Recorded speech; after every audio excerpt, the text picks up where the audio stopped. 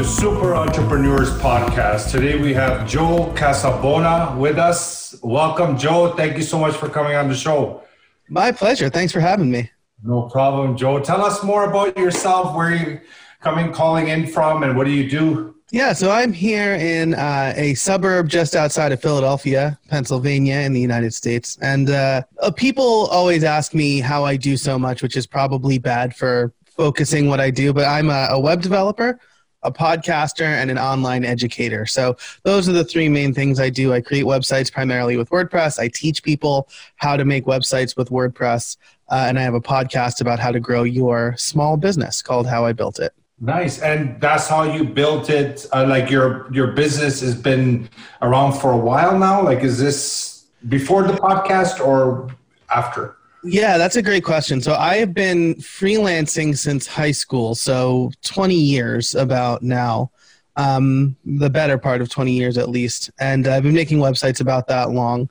My podcast came 4 years ago, and that started shortly before I went full-time self-employed with real stakes, right? So like when you're freelancing in high school and college, there's like, I don't want to put down people who do that. Obviously I did that, but when you decide to go self-employed and you have like mouths to feed and wife, kids, mortgage and all that, there's some higher stakes. So I've been self-employed with higher stakes for about 4 years. 4 years. That's excellent. So your clients are based primarily like corporations or small business, medium size?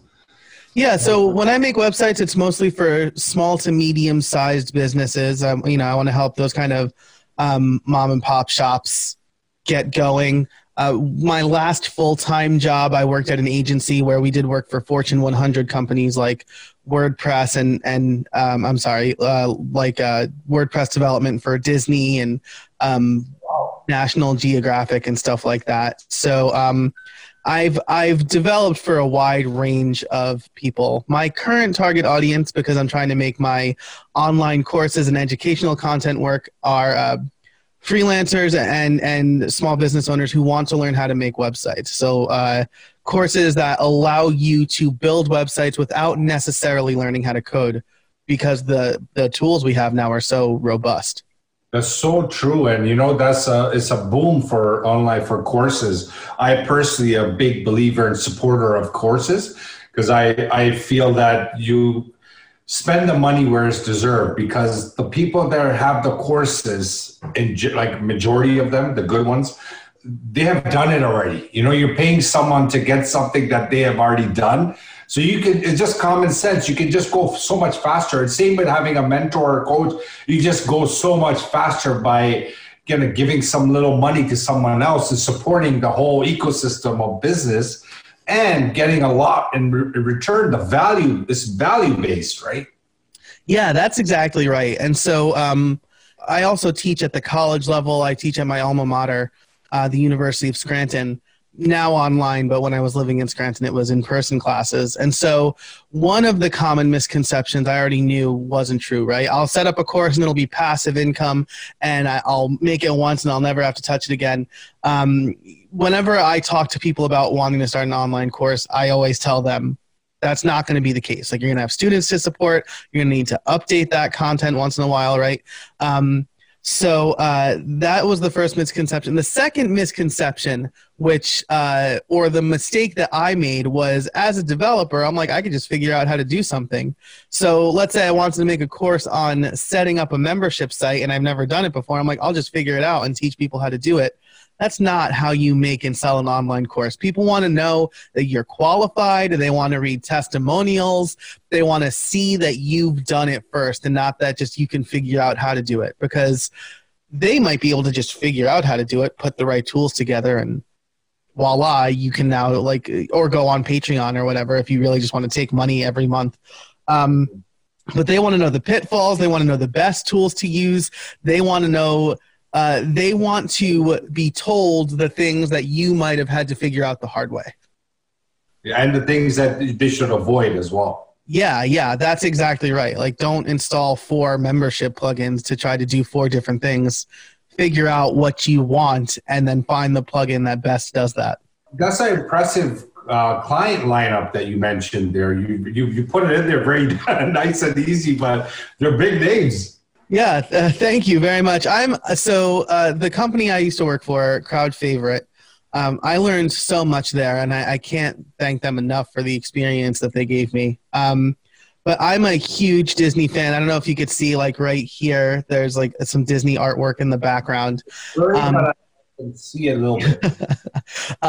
And so the fact that like my first project when I got to Crowd Favorite was something for Disney World, and then I was the guy that got put on the Disney projects because I was like such a huge fan. That just meant so much to me. But my experience before that and my willingness to learn opened that opportunity for me where I got hired by an agency. They knew, I had written a book on WordPress development, and so they saw that.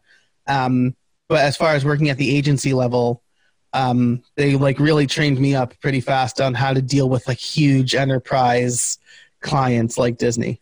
Yeah, and then quality comes from passion too, right? When you have the passion, it'll just increase the amount of quality that you put into it. Yeah, absolutely. I knew, so before Crowd Favorite, I worked in the IT department for my college, as well as teaching on the side. I worked in their IT department, and I knew that I was losing the passion to work there because I felt like I was falling behind.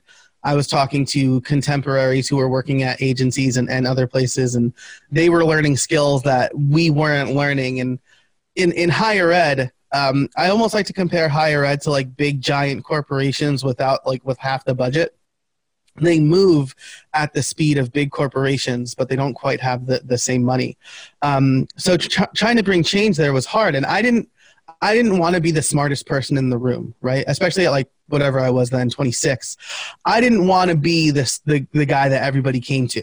So I knew it was time to leave, and then Crowd Favorite hired me, and then the transition from there was more based on family life. So my daughter was just born, and working for an agency, you need to be available nights and weekends sometimes when you're having big launches. And I didn't want to miss time with my family. So I struck out on my own, and luckily my wife supported me, and I had enough of a network to be able to do it. And so but to bring it back to what you just said, passion is the thing that has to drive you, no matter whether you're full-time employed somewhere else or you start your own business. And you've done it's pretty amazing. Your network is quite large, and your podcast as well. Like 4 years, you accomplished a lot. Like, how was it a struggle? Was it easy? Any recommendations to anybody regarding? Yes, I had a small amount of hubris starting 4 years ago because something that seemed to strike the entire WordPress agency world was we had to work a lot harder to get work. And so sometimes payroll was a little bit behind. And 4 years on, I don't think this is a big secret. I think that a lot of companies struggled at that time. And so my side hustle, right, the podcast and me just doing work on the side was the thing that helped us make ends meet. Not that we ever went, like our paycheck was always like maybe a couple of days late, but we never really straight up missed one. So just, keeping that in mind, but my side hustle made my income more predictable, especially at a time when my wife was going on maternity leave for a few months and stuff like that. So going into it, I was like, my side hustle can pay us. Like I can just do that. But it's interesting how much money your side hustle seems when you have full-time guaranteed income versus when it's your only income. So all of that long preamble was to say I had some work lined up when I left, but I quickly learned a couple of things. One is to always have a pipeline to avoid that feast or famine. And the other is that selling products, which is ultimately what I wanted to do because I didn't want to trade time for money. Selling products is not necessarily the same as selling services, right? Because selling a service, something I'm very good at, I can sit one-on-one with a potential client and I can paint a picture of what they can have for them. Hey, you have an auto body shop. Well, what if people could just sign up on your website to grab appointments? What if they could prepay before they even get in the door so that you're not stiffed on money if that's a problem you have? What if you could assess the car before they come in and it's a much better experience, whatever. Right? So like, that's like, great. I just sold a $10,000 website. Selling a $50 product is a lot harder because it's impractical to talk to each potential customer one-on-one and be like, this is why this course is perfect for you. So you need to get into the art of solving problems. Like, what's the problem that most people are trying to solve, and writing copy to convey that you know and understand that and you're qualified to make it. So when I first started, I was super bad at that. But luckily I have some good mentors in the field and people I was able to talk to, and I'm a lot better. I'm not perfect at it, but I'm a lot better a few years on. That's amazing. And so it's for, how many kids do you have? I have two. My son was just born, my second child, my first son was just born in July. Congratulations. That's great. Thank you. Typical with the what's going on with the hospitals and stuff? It was really interesting because my friend who's in my mastermind group, she also had a child like the same week, but in a different place across the country. And so for her husband could leave the hospital and come back the next day. I was not allowed to leave the room. Like, once I was in the hospital, I wasn't allowed to leave the room. Meals were paid for and brought to us, which was nice because otherwise I would have had to pay for my own meals. But I was not allowed to even leave the hospital room. And same with my wife.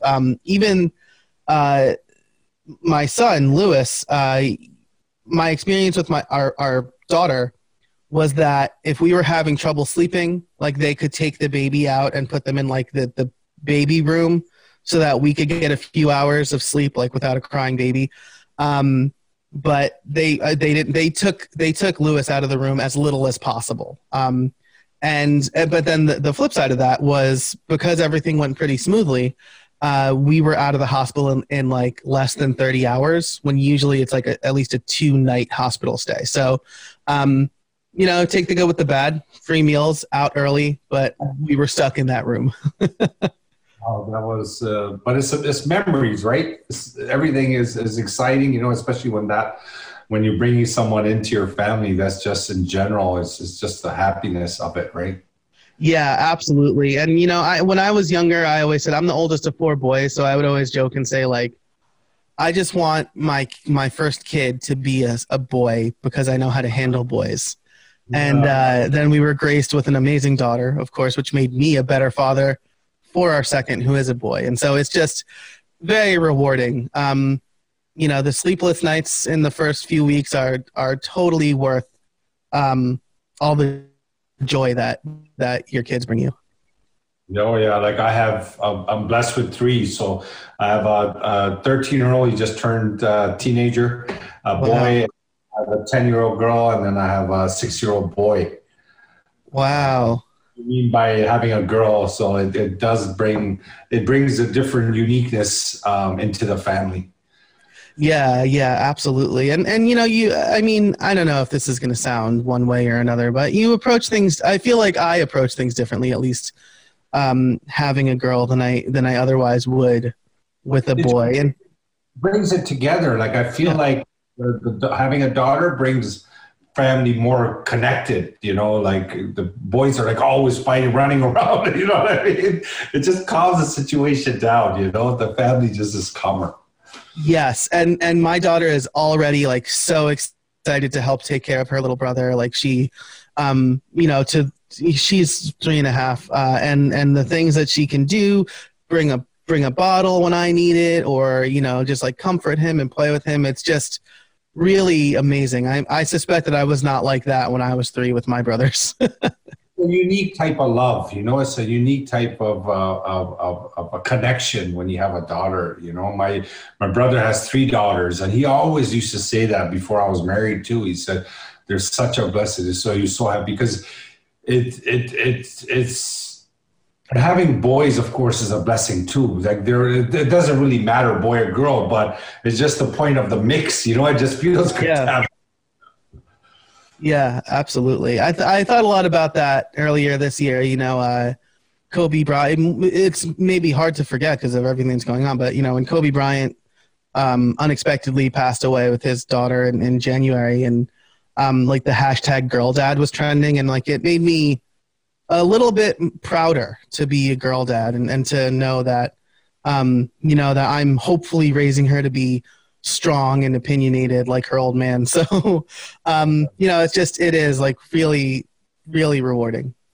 So for the actual courses that you do to teach people how to create courses, is that for any niche, or is it specific to a niche?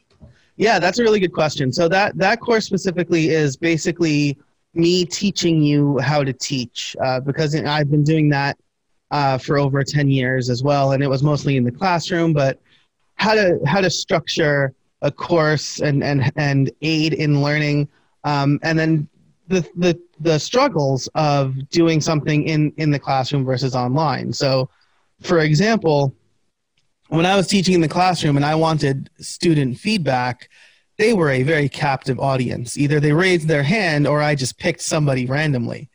You can't force anybody to participate in an online course, so you need to make it compelling to do so, and you need to add that community aspect more than you do in an in-person classroom setting.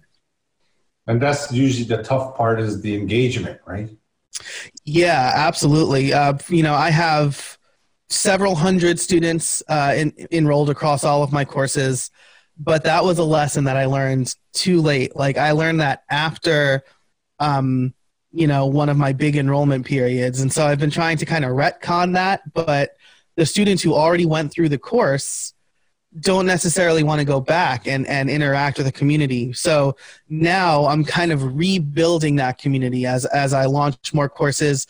I'm encouraging them right from the outset to join the Facebook community. Every action item at the end of every single one of my lessons encourages them to do something and then share it with the group or get feedback from the group. And so I'm seeing more interaction now, but if you're getting ready to do a big launch for an online course, have some community aspect ready, whether it's Facebook or Slack or Discord or forums, whatever you think will work best for your audience. So you have a course of your own that teaches people how to do WordPress sites, but you also teach people how to create courses as well. Is that correct? Yeah. So this is my third big piece of advice for your listeners is pick a good niche or niche and stick with it, right? Because I do too many things, and I realized that like last year, and I'm trying to consolidate my messaging. And so ultimately I just thought like the most important thing was to put out a ton of content, especially if I want a membership. People want to perceive high value. So I just kind of made courses on everything I knew I was an expert in.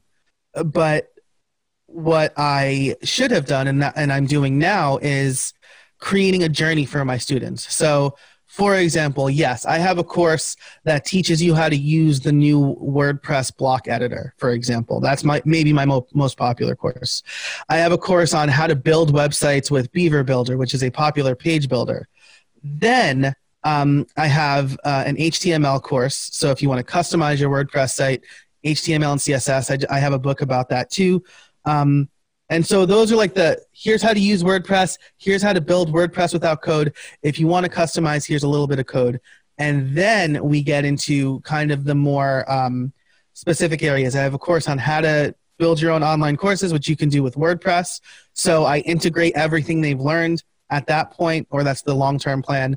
And then my podcasting course, which is the same thing. It's how you launch your podcast and how to build a podcast website with WordPress. So it's almost like a 4-year college where you learn the basics. By the end, you're learning how to build specific sites and launch specific things with that undertone of, and here's how you do it with WordPress. This is quite interesting. So yeah, and they're all interconnected as well, right? Like it seems like they're all connected. Yeah, and that's the important thing for me, right? Because I sell my courses a la carte. So somebody can go in and buy the one course that they want. I really want the memberships though, because it builds a better community. I get better feedback from people who are more engaged. And so I want to make sure that if somebody's buying the membership, they're not just doing it for the one course, because financially it doesn't make a lot of sense for them to do that. I want to make sure that when they're ready at whatever stage, maybe they came in to learn WordPress and now they want to build their first website on their own. Or maybe they're a freelancer and their client just asked them how to start a podcast. And I want them to be able to use their membership on my site for that too. Have you seen an increase in podcast launches? Yes. So I've seen that. I've seen a lot more people interested in my free podcast resources. And as we record this, I'm working on the next section of that podcast course, which is how to make money podcasting. So lots of people are reaching out to me for consultation or through my free resources on how to launch a podcast. And you're quite large. In how many countries is this podcast of yours? It's I haven't checked recently, but it is in 30 or 40 different countries, which is wild because I'm just English. I'm just English speaking. So yeah. So biggest audience is in the United States, of course, because that's where I'm based and that's where most of my guests come from. But China, Great Britain, and Australia are also pretty high up there. China was a surprising one. So. Oh, that's amazing. And then you have developed and you went through all the pitfalls and all the issues of getting to this point, and you've done it. So you're able to share that with others, right? That's what's important. Yeah, absolutely. And some of them, I mean, some things are so common. So I think it's less common now, but I didn't know I needed a specific audio host. I was like, I'll just upload the audio to WordPress. And then thankfully a friend stopped me from doing that. She was like, you can't do that. I was like, so I signed up for a Libsyn account. I've since moved to Castos, but some of the things that are common mistakes are still mistakes that I see in that my site or my course specifically teaches about. So a lot of people just share their Libsyn feed or whatever, their Libsyn URL. I think a podcast needs a dedicated website, because that's how you're going to capture your audience, right? Because subscribers and downloads are great, especially if you want sponsors. But if you want lead generation, if you want to make money off a membership in the future, you need a way to directly reach out to people. So building your email list is so important. That's something that I hopped on the bandwagon late with too. After my show took off, I was like, how do I talk to these people? I need to start building my list. So stuff like that. I teach you how to build, how to build a podcast website with WordPress, how to build your email list, or at least some ideas for building your email list and why that's important. Stuff like that. That, again, I've learned the hard way, that I probably lost money on because I started too late. That's it, right? That's why you pay someone that's already been there, so you don't have to waste money on stuff that's not necessary. For you, what are your future plans for the next 2 years or so? Yeah, that's a great question. Something I think about a lot, especially because I have 2 kids. My wife wants to at least drop down to part-time or maybe be a stay-at-home mom, because we're probably not stopping at 2. But I want to do less and less client work, because I still do some client work. It's the easiest thing for me to get because I have a strong network and strong networking skills. But I want to do less and less than that. I want to sell more and more memberships. And I want to transition my podcast income from primarily sponsor driven to primarily crowdfunded. Because I know that's I can't just flip a switch and do that, right? I love my sponsors. They have kept my business afloat for the last 4 years. My podcast miraculously took off at the right time and people wanted to sponsor it, and it accounts for a good amount of my income. But you don't want any part of your business to rely on one big client, one main revenue stream, right? So I want to try to diversify that, and maybe I can lower my sponsor rates and let more people sponsor the show, but also, get more members or crowdfunding people who want bonus content or more access to me through my membership. So that's the long-term goal. I'm starting to implement that a little bit now. but I know that it's going to be a process. That's incredible. Amazing stuff. And we always like to ask our guests, because, Super Entrepreneurs Podcast, we want to know, what do you find that is your superpower, your inner superpower that you feel that you have that got you to this spot today? Well, I have mentioned it twice. You might be able to tell I like to talk. I'm a programmer, but I'm like one of those rare extrovert programmers. Great. And I would say my superpower is networking. I'm good at just generally talking to people. I think that's what makes me a good podcast host too, is I'm generally inquisitive. I can make connections and then cultivate those connections, right? Because talking to somebody random at a conference is awkward. Like, oh, what do you do? I see your name tag. And then trying to turn that into a business connection is even weirder, because it's we awkwardly shook hands and now I want your money. But forming the relationship is something that I cherish, especially because I work from home now. And I've, barely left the house since March. So I really cherish that, and I love doing it. So I love cultivating those relationships, and that's been the one thing, I think, if I had to pick one thing that's helped me keep my business going for 4 years.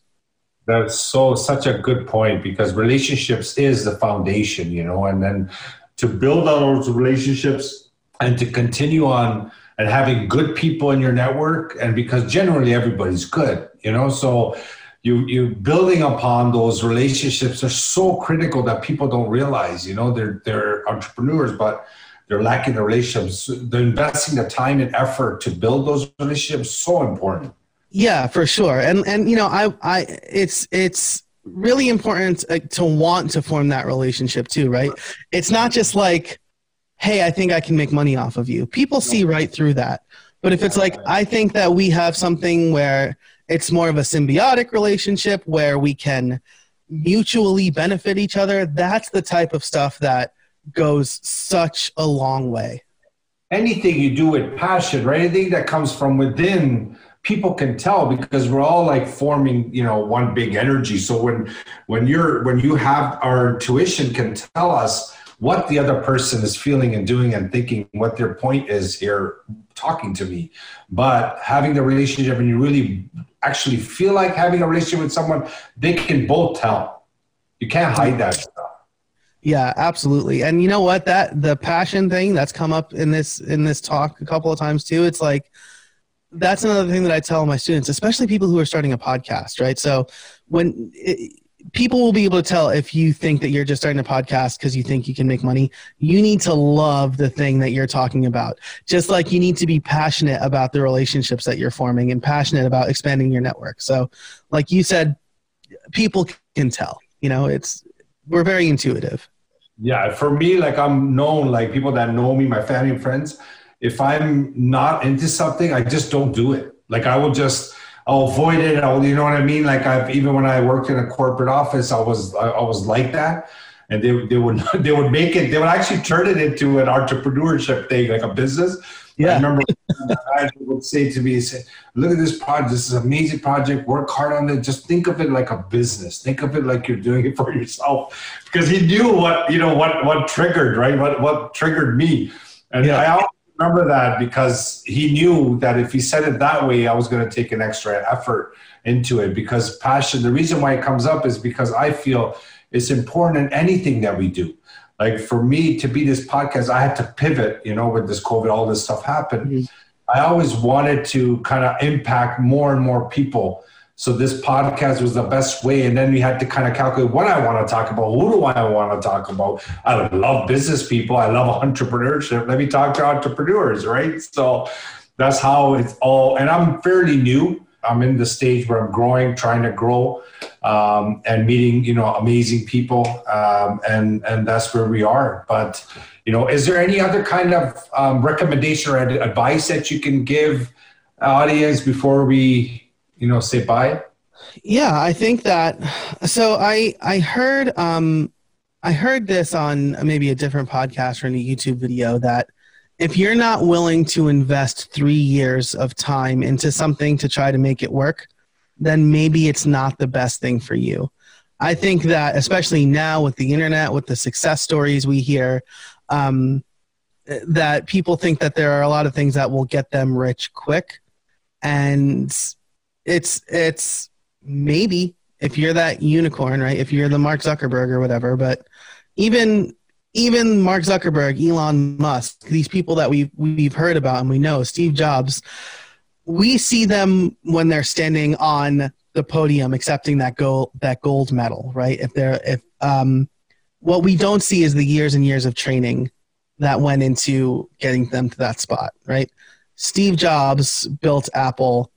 It was a hard road for him. I mean, like the first couple of years where they did the Apple 1 and the Apple 2, great, but then they released like the Lisa. Like nobody's ever heard of the Lisa.